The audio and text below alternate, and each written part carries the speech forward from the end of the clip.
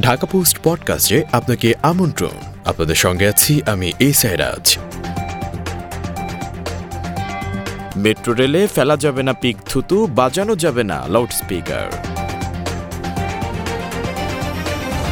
স্বপ্ন সত্যি করে ঢাকার যোগাযোগ ব্যবস্থায় প্রথমবারের মতো যুক্ত হতে যাচ্ছে মেট্রো রেল। ২৮ ডিসেম্বর প্রধানমন্ত্রী শেখ হাসিনা এর উদ্বোধন করবেন। ঢাকায় চলাচলের দুঃস্বপ্ন থেকে মুক্তির স্বপ্ন দেখাচ্ছে এই মেট্রো রেল প্রকল্প।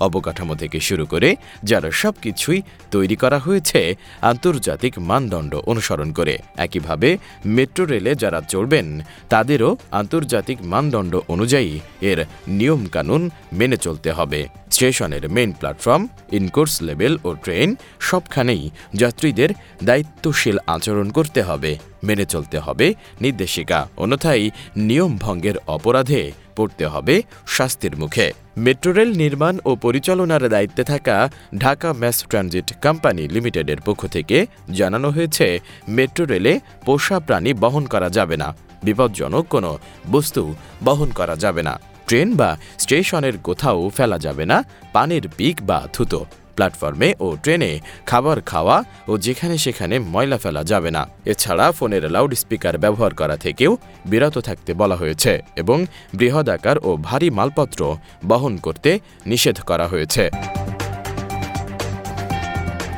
শুনছিলেন ঢাকা পোস্ট পডকাস্ট। দেশ বিদেশের সব প্রান্তের সর্বশেষ খবর জানতে ভিজিট করুন ঢাকাপোস্ট.com।